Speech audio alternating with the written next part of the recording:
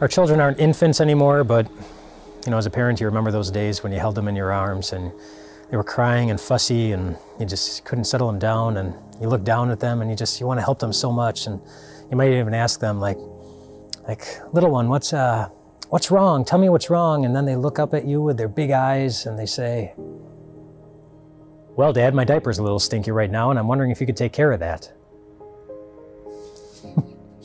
No, of course, infants don't do that, because infants, while they talk, we can't understand what they're saying. They haven't developed that yet. But one of the majestic things about our God that David points out in Psalm 8 is that not only can God understand what infants are saying, but that what infants are saying is incredibly powerful from God's perspective.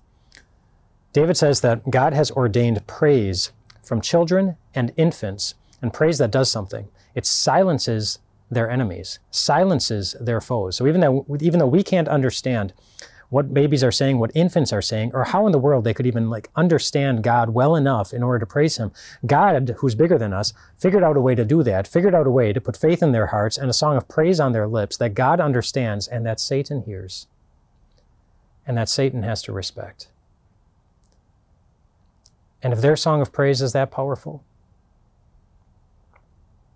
yours is too. And David just gave you an incredible way to deal with Satan when he's working against you, because he is your enemy too. Satan is an incredible discourager. If you're feeling discouraged or down, worried, anxious, in some way Satan is behind it. And he works hard against you. He works so hard. But remember, your praise is powerful against his discouragement. And so when you're feeling down or worried or anxious or discouraged, find something about God to praise. And you can think of any number of things from Scripture, different things that God did, different things that God says.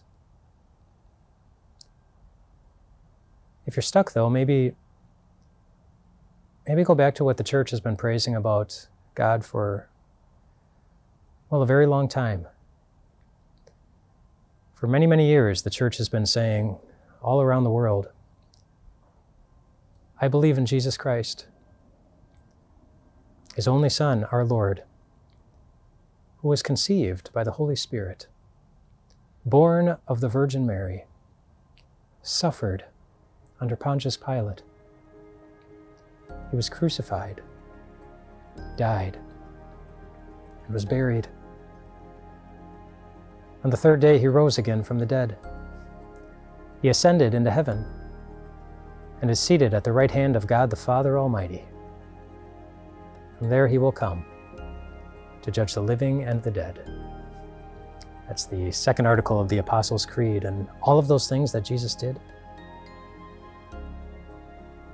he did it for your benefit, thinking of you, and he already did it. And it's already given you a seat next to him. So praise him. Praise him. And keep praising him. Your praise is powerful.